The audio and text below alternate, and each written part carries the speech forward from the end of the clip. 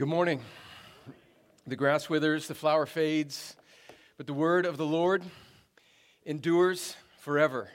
And because that's true, let's open our Bibles to Psalm 73. Not John, you say. I know, we finished it last week.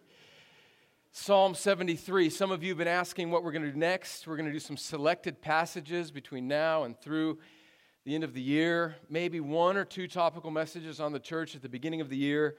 And then, Lord willing, we're going to dive our way into, I believe, Hebrews. And we're going to creatively entitle that sermon series, Hebrews. As you're finding Psalm 73, you might ask, what about Psalm 73? What about the Psalms in general? If you've been around Crosspoint for any length of time, you know that we love truth, we love doctrine, we love weighty, good doctrine that stabilizes our hearts and puts our feet on the ground, and that helps us make sense of the world. And doctrine, as glorious as it is and as important as it is, was never meant to be an end unto itself. Good theology is meant to push the people of God into good doxology, which means that the study of God should cause us to worship God. And why are the Psalms in the Bible? Why are 150 chapters basically the Hebrew song book? Why is it there for us? It's for us primarily to make sense of life when doctrine, truth, seems confusing. In fact, some of the Psalms, many of the Psalms, are songs of lament. In fact, there's a whole book of the Bible in the Old Testament called Lamentations. And so what do you do when you have good doctrine, when you know who Christ is, you know what the Trinity is, you know what salvation is, you know who you are in light of God, but when life gets confusing, how do you make sense of that? Have the people of God ever experienced things like you are experiencing? And the answer to that, with a hearty yes and amen, is found in the Psalms, and in particular in Psalm 73. So here's our plan today. I think this psalm breaks down in two parts. I think the first 16 verses, which I'm going to read, are about perspective lost. And then verses 17 through 28 are about perspective found. So that's our outline today, perspective lost and perspective found. This is a psalm written by a man named Asaph. He wrote about 10, 11, 12 psalms of the 150. He was a well-known song leader in Israel in the Old Testament. Listen to these words now from Asaph in Psalm 73. I'm going to start with verses 1 through 16. Don't let a long reading of the Scripture cause your mind to wander. Ask God to help you think about and listen to the Word of God. These first 16 verses give us a perspective of perspective lost. This is what the psalmist says. Truly, God is good to Israel, to those who are pure in heart. But as for me, my feet had almost stumbled, my steps had nearly slipped. For I was envious of the arrogant when I saw the prosperity of the wicked. For they have no pangs until death. Their bodies are fat and sleek. They are not in trouble as others are. They are not stricken like the rest of mankind. Therefore, pride is their necklace. Violence covers them as a garment. Their eyes swell out through fatness. Their hearts overflow with follies. They scoff and speak with malice. Loftily they threaten oppression. They set their mouths against the heavens, and their tongue struts through the earth. Therefore his people turn back to them and find no fault in them. And they say, how can God know? Is there knowledge in the Most High? Behold, these are the wicked, always at ease. They increase in riches. All in vain have I kept my heart clean and washed my hands in innocence. For all the day long I have been stricken and rebuked every morning. If I had said, I will speak thus, I would have betrayed the generation of your children. Verse 16. But when I thought how to understand this, it seemed to me a wearisome task. Let's stop there and think about perspective lost by Asaph here. He starts off with a confession. It's almost as if Asaph, he knows what he's going to write under the inspiration of the Holy Spirit. He knows that it's going to be jarring as the people of God sing this song. And so it's almost as if before he gets into the muck and the mire of his heart pouring out in his perspective lost, he wants to just remind himself and everybody else that sings this song with him and reads it thousands of years later that really, he knows who God is. So he starts with this confession. Just in case you're about to doubt me because of what we're about to read, he says, truly God is good to Israel, to those who are pure in heart. It's almost like Asaph, to comfort our hearts, is giving us the end of the story. He's giving his conclusion for us at the beginning of the psalm. And then he transitions into verse 2 and he says, listen to this, but as for me, look, it's good, Israel, listen to his perspective. Listen to the loss of perspective. Look, everybody else knows that God is good. But as for me, verse 2, but as for me, my feet had almost stumbled. My steps had nearly slipped. It's almost as if Asaph is creating a special category for himself. And this is what happens when we lose perspective. We start to think that our situation is unique, that we are we're separated from everybody else. We are alone in this, and we can say, yes, God may be good to Israel. He may be good to the people of God. He's blessing my brothers and sisters. But no, I'm out on an island here. God's good to them, but it's just not working out to me. Notice Asaph's perspective slipping. Here's the question, though. What is happening in Asaph's life that he would say all of these things that he says in the first 16 verses? Well, the answer to that question is we don't know. He doesn't tell us. Was it a relationship that had gone bad? Was it some sickness? Was it a child that was straying? Was it friends that betrayed him? Was it enemies that were persecuting him? Was it a sin that started in him that is now causing him to view the world in this way? Was it a combination of all of these things? We don't know. And friends, I think that that ambiguity is intended by God so that we don't write ourselves out of the story because we don't say, aha, Asaph had this situation. It's not what I'm facing, so it doesn't apply to me. The Bible intends ambiguity when it speaks of the trials and sufferings of God's people so that it has a broad application. That's why we don't know what Paul's thorn in the flesh is when he speaks of it in 2 Corinthians 12. We don't know. So much ink has been spilled. I mean, people have written books over what is exactly Paul's thorn in his flesh when we could have saved all of that ink and just said, we don't know and we aren't supposed to know. So that it would apply to all of God's people. Don't write yourself out of Psalm 73. It applies to all of us at various times in our life. In verse 3, he confesses, I was envious of the arrogant. Notice these next three words, when I saw with my eyes, I laid my physical eyes upon what I perceived to be the prosperity of the wicked. And friends, here we'll read and we'll see this later. We understand that in this moment, as he is recounting what he's feeling and his perspective is lost, he's admitting that what he sees only with his eyes on the outside, he sees everybody around him, these prosperity, the prosperity of the wicked, and he is concluding that God is not involved, and the things that God has told him in his word about how he will bring justice just aren't necessarily true in this situation. And Asaph's conclusion is that God just really isn't interested, therefore he's not involved in my life. And friends, I want you to notice this. Asaph here, when he uses these words, when I saw, he's just kind of admitting. He's just admitting his limited perspective, and he is assuming his omniscience. He's admitting, when I saw it, when I saw the physical, when I saw the temporary, when I saw the circumstances, I'm just going to assume that I know everything that's going on in that situation, and I'm going to assume that that person's prospering when I have no idea what's really going on in their life. Friends, this is a sign of maturity in the Christian, and this is a really hard thing to get a hold of in the moment. But I think we need, and we'll see that Asaph does this, we need to learn to doubt our assumed omniscience.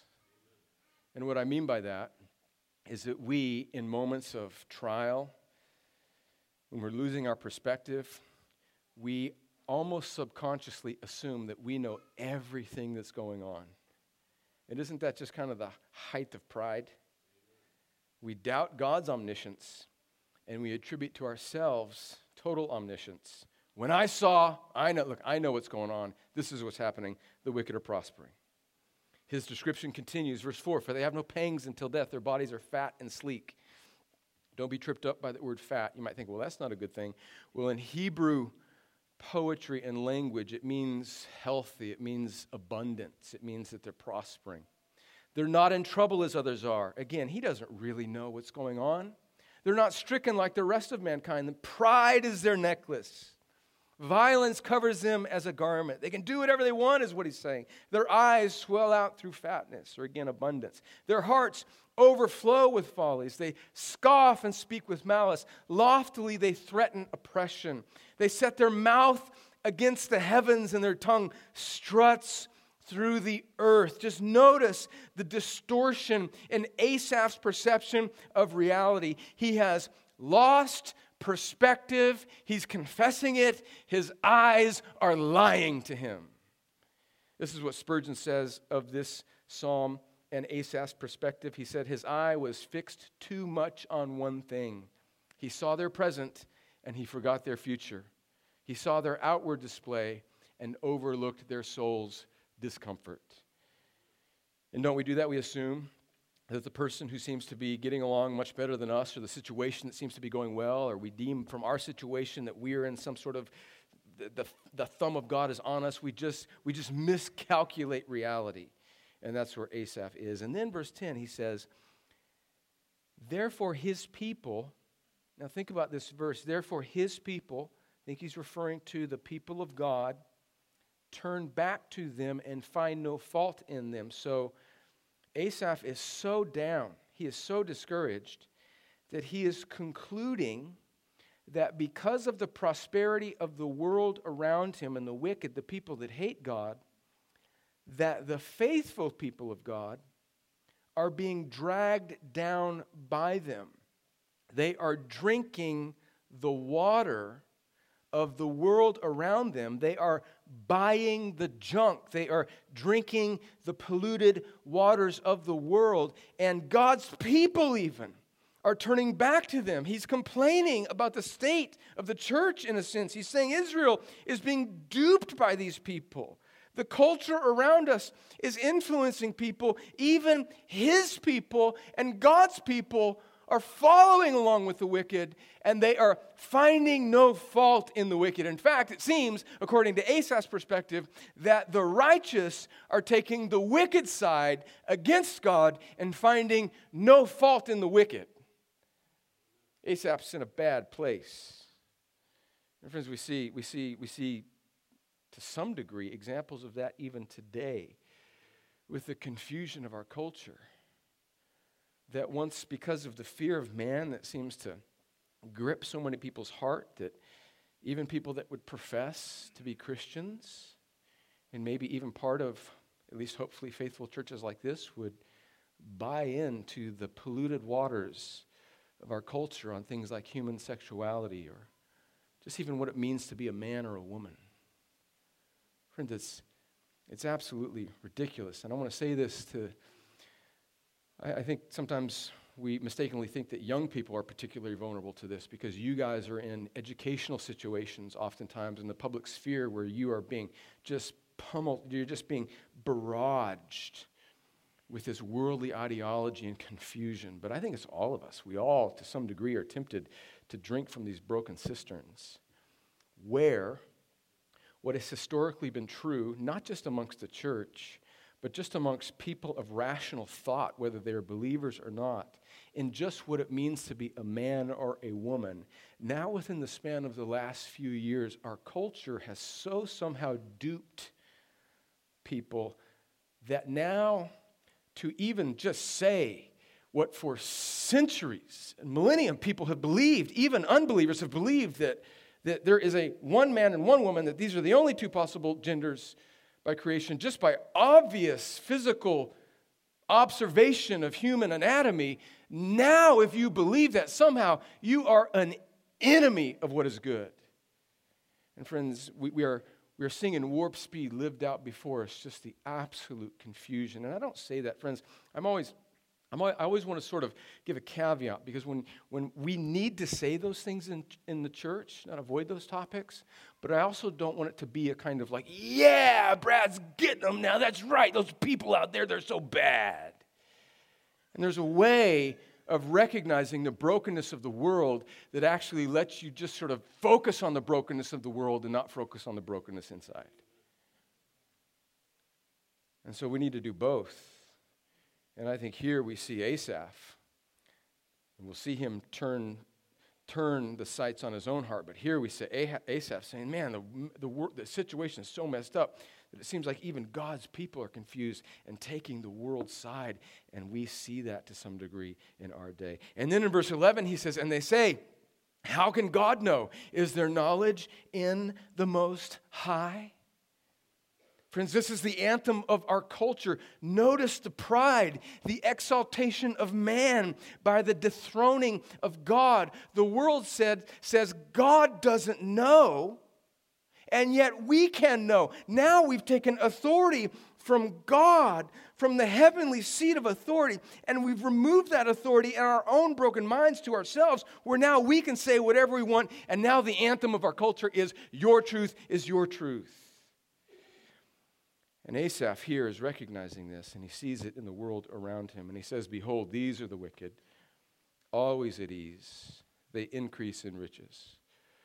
So even though to some degree Asaph is true, he's right, he's lost his perspective. And he says, well, they're just getting away with what they're doing. This isn't so much a problem of evil. It's really that the problem for Asaph is justice. Will justice be served? And then in verses 13 and following, he says, all in vain. Now he even looks at his own life, and he's starting to sort of self-pity himself. All in vain have I kept my heart clean and washed my hands in innocence. For all day long I've been stricken and rebuked every morning. So now he's sort of training the sights on himself, and he's really kind of he's drowning in self-pity. And he says, you know what? My righteousness hasn't been worth it. God hasn't come through. Things aren't working out like I thought they would be. And now what I have put my hands to isn't worth it. So it's really not so much justice that he's concerned with. It's really his own vindication. And basically in verses 13 and 14, he's saying, woe's me. For all day long I've been stricken and rebuked every morning. And then in verse 15, verse 15 is something else. Verse 15 is like a little glimmer. It's a seed of faith that still exists in Asaph, even in this valley that he's in. Listen to verse 15. He says, if I had said, I will speak thus, I would have betrayed the generation of your children. So what does that mean in sort of modern day language? Basically, I think Asaph is saying, this is what I perceive the world to be like. The wicked are prospering. Everything is going to hell in a handbasket. God just doesn't seem to be concerned about justice. My life hasn't been worth it. I've tried hard. Nothing seems to be working out. I've kept myself pure, and it's all been for naught. And then in verse 15, he says this. He says, and you know what? If I had spoken like this to God's people, if I had went public with how I was feeling in the moment, what would have happened is I would have betrayed, or I would have led astray the children of the people of God. So you know what Asaph concludes? Here's like this one little glimmer of maturity. Even though he's completely lost perspective, he says, if I would have posted on Facebook my gripe, I realized that it could have done somebody poor. It could have been bad for somebody reading it, so I kept my mouth shut. You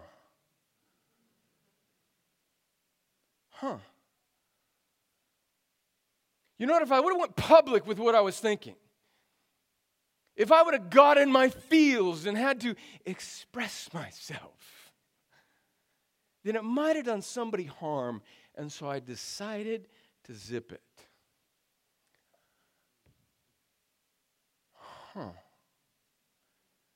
That's foreign to our current cultural moment, isn't it?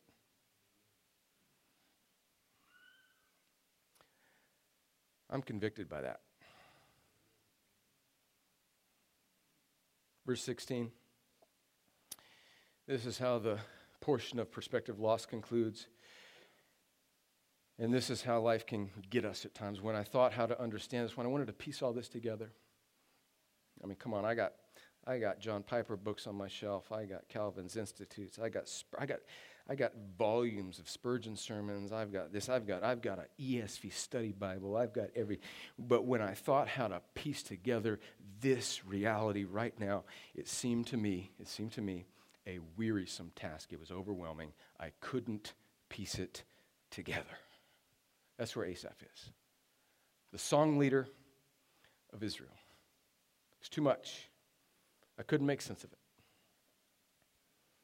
Friends, before we move on to his perspective found, let's not rush past this moment. Don't let it float in the air. Asaph has lost perspective. We don't know why. It's quite ambiguous. There's not a whole lot of specificity, but we know that he's lost his right understanding of the world around him. And let's just admit this, so do we. Friends, this psalm is written for a reason. It's written for people like us who get to places in life when it sneaks up on us. We don't understand where it came from. Maybe it came from the inside. Maybe it came from the outside. Maybe it's a mysterious, providential combination of a whole bunch of things that we do not understand. But all of a sudden, we find ourselves in the darkness. And we can't see our hand before our face, spiritually speaking. And that is where Asaph is. And it's written with that ambiguity so that it speaks to the people of God right now, today, friends. This psalm was written for a reason, for you, for us who are in darkness. And we can't see straight. And we're about to give up. But it goes on. Verse 17. Until. That's a good word. This was too much for me. Verse 17. And here it is, perspective found. I'm going to read verses 17 through 28 all together. Verse 17. Until I went into the sanctuary of God. Then I discerned their end. Truly you set them in slippery places. You make them fall to ruin. How they are destroyed in a moment, swept away utterly by terrors, like a dream when one awakes, O Lord. When you rouse yourself, you despise them as phantoms. When my soul was embittered, when I was pricked in heart, I was brutish and ignorant. I was like a beast toward you.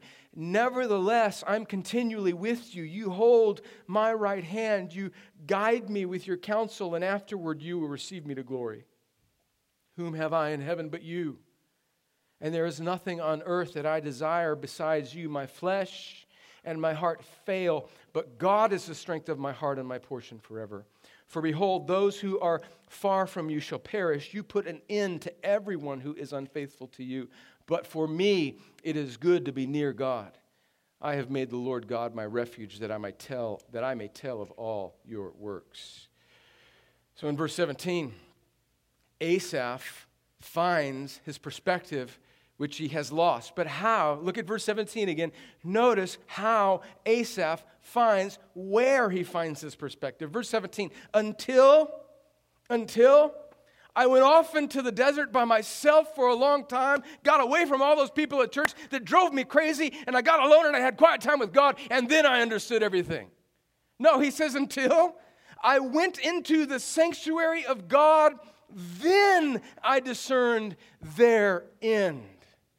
Friends, don't miss what's embedded in Asaph's rediscovery of his perspective. He went to the sanctuary where God is. But yes, God is everywhere. He didn't need to go to the sanctuary to find God. He could have found God anywhere. But he's in the sanctuary in a special and powerful way. God meets him there. And who is in the sanctuary with God? The people of God.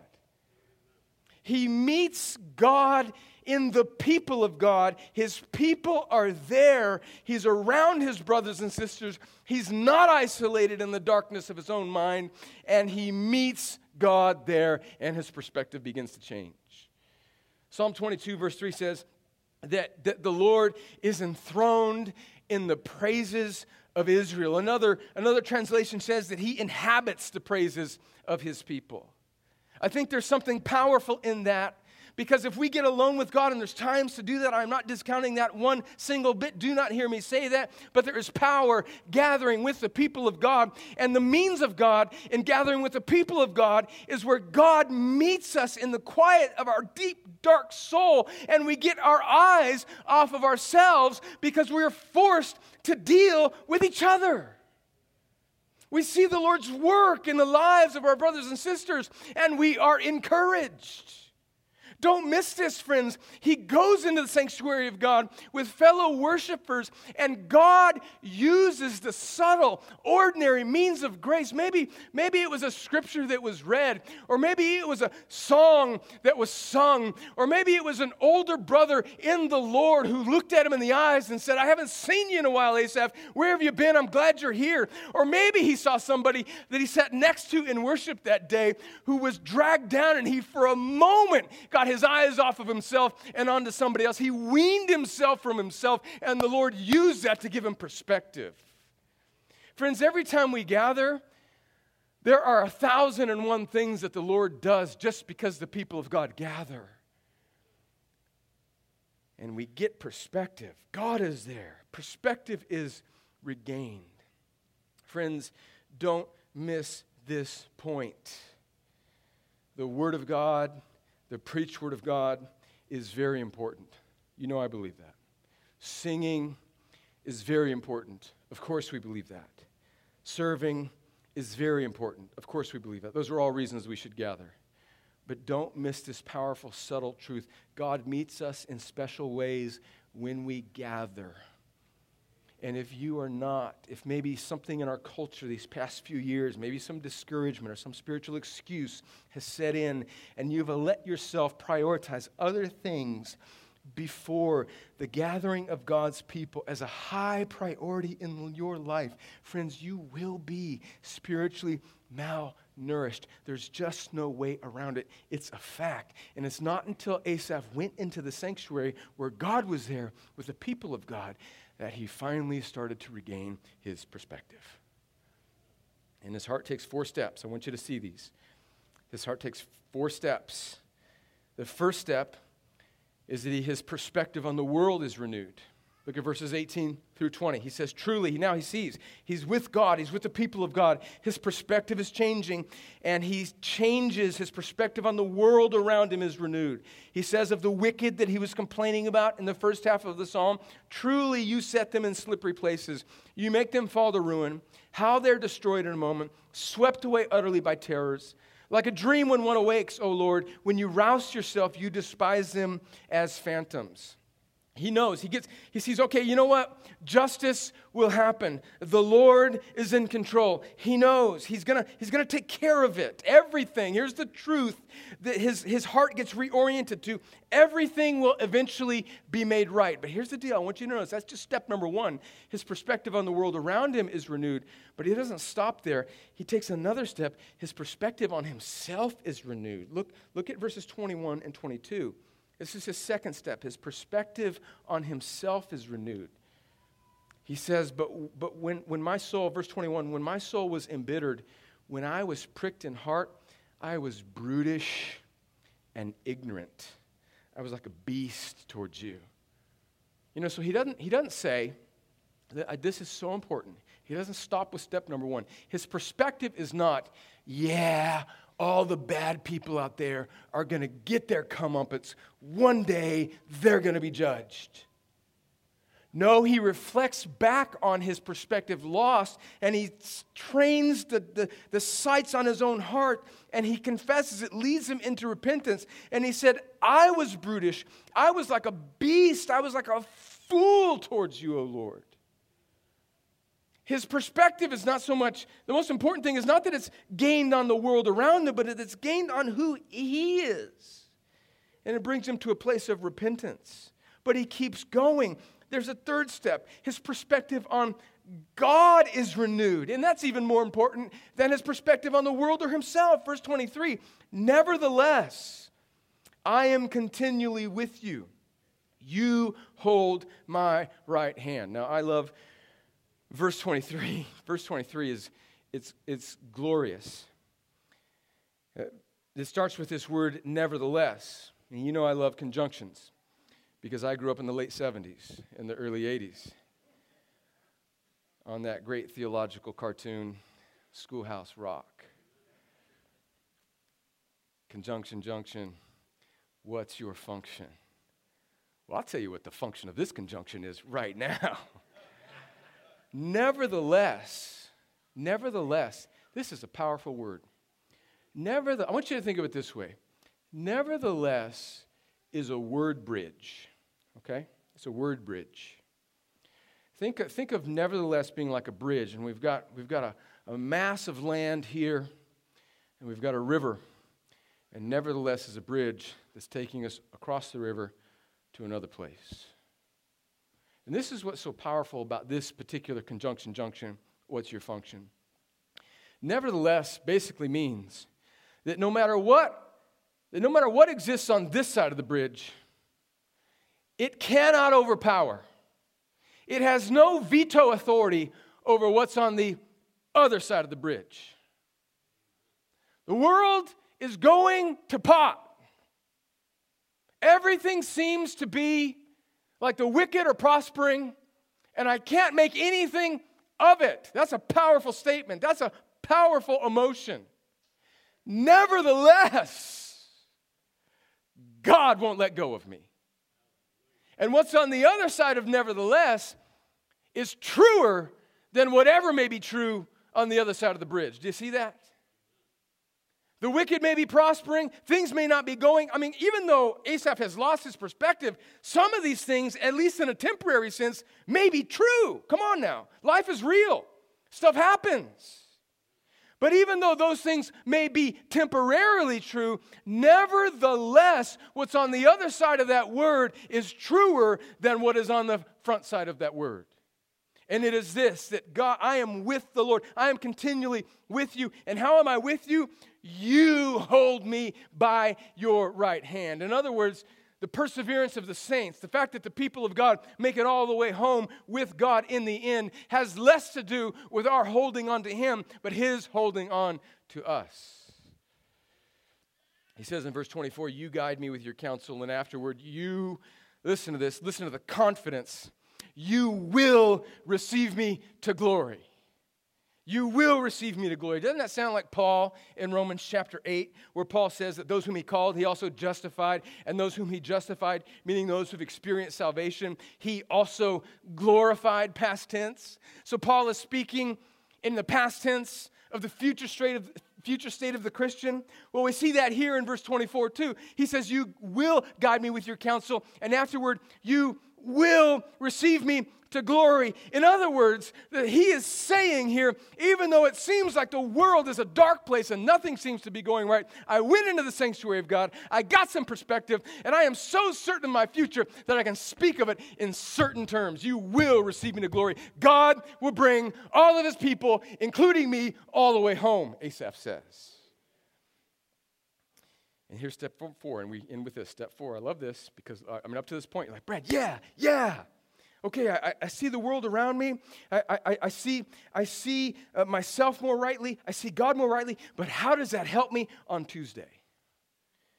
And here's step number 4. He gives himself practical help for today. He preaches the gospel to himself in verses 25 and 26. He says, whom have I in heaven but you? And there is nothing on earth that I desire besides you. My flesh and my heart fail, but God is the strength of my heart and my portion forever. Okay.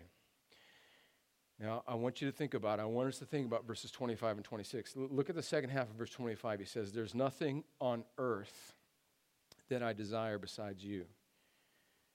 In verse 26, he confesses, my heart and my flesh may fail, meaning in this life, but God is the strength of my heart and my portion forever.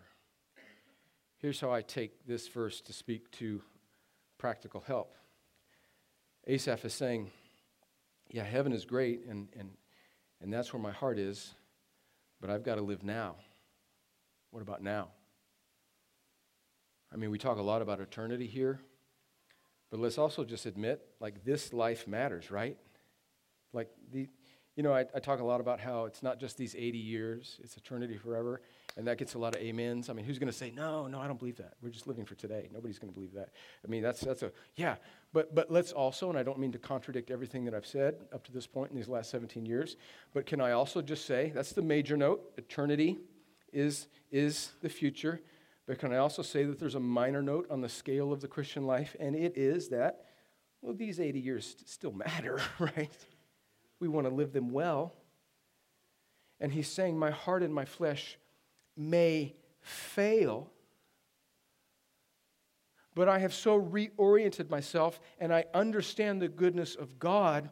And so now, listen to this, now my heart has been trained, my heart has been reminded that there's something truer than my subjective evaluation of my circumstances, and it is the objective truth that God is the strength of my heart and my portion forever. And if I believe that, then I can access that. That truth in eternity can't just stay there. I access it and I bring it into my day in this moment when my flesh and my heart is failing. So the certainty of eternity then is meant to affect the way I think and behave and feel now. That's what he's saying.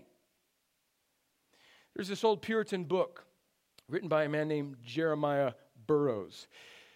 It's called The Rare Jewel of Christian Contentment. And don't do it now, but you can look it up on Amazon. And you can find it and you can buy it. And it's written in modern day English. It's been updated in modern day English. And it's a slow read, but it's a glorious read. And let me boil down. I just love the title. I just love the title in itself kind of preaches the rare jewel of Christian contentment. In other words, Christian maturity, being satisfied in the Lord, is something that we must fight for, and God has intended it this way.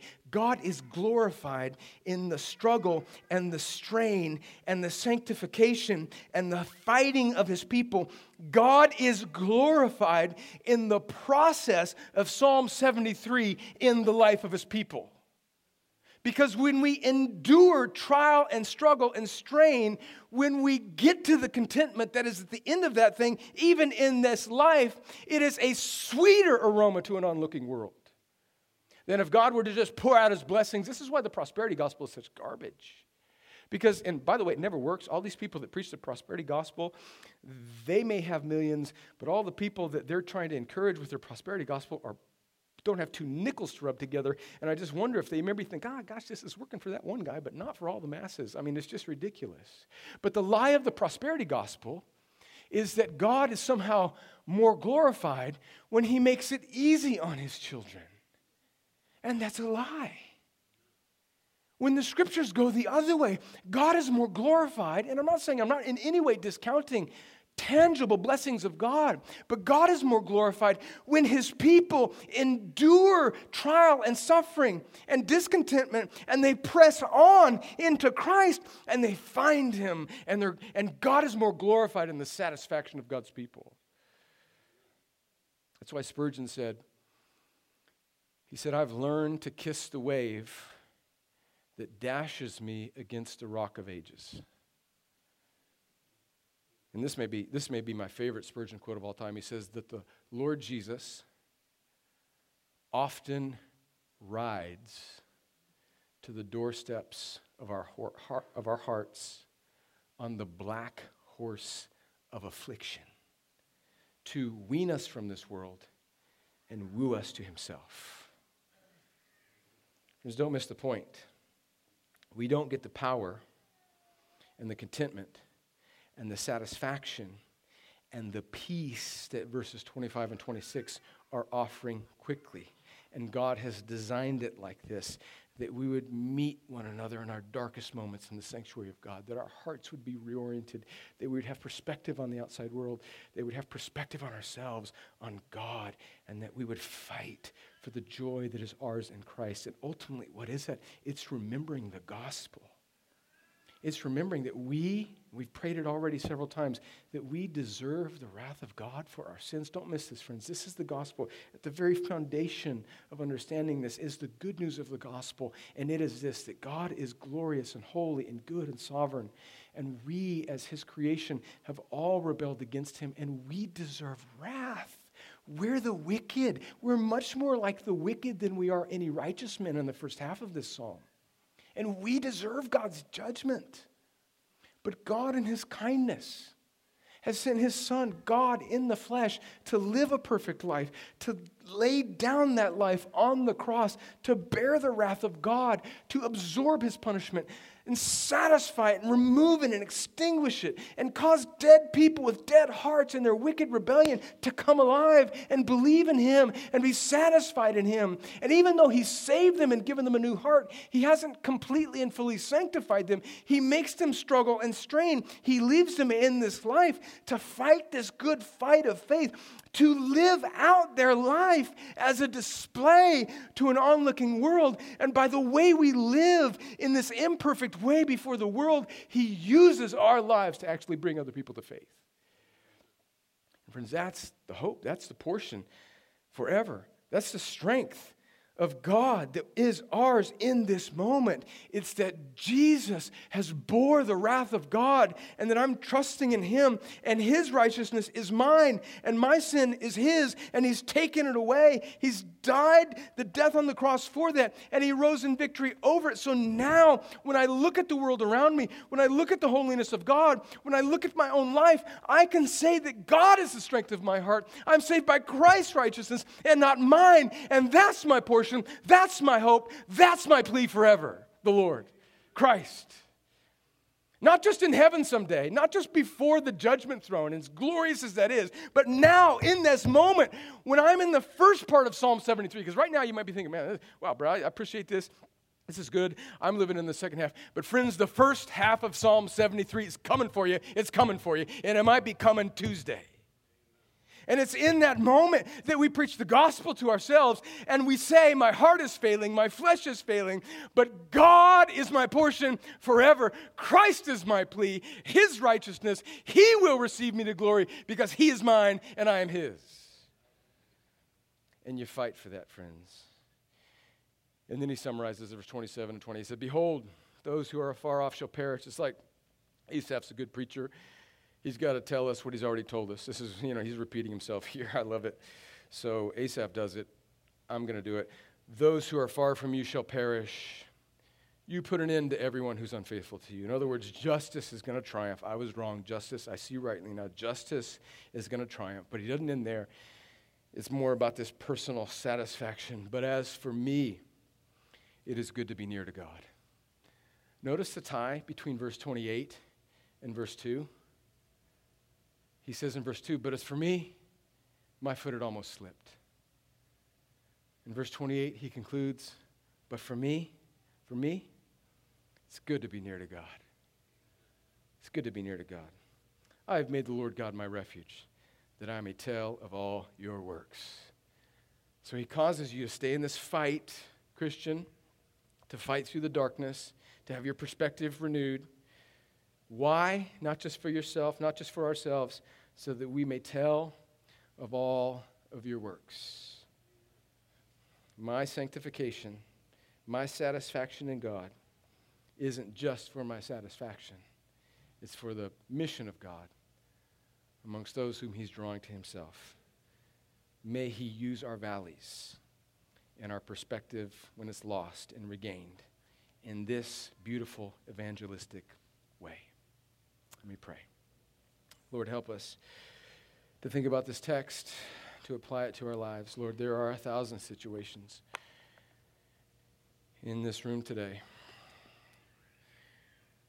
which are like deep waters that maybe even that are going through it don't fully understand. When we think how to understand all of this, it's too wearisome until we meet with God, with the people of God, in the sanctuary of God. And then our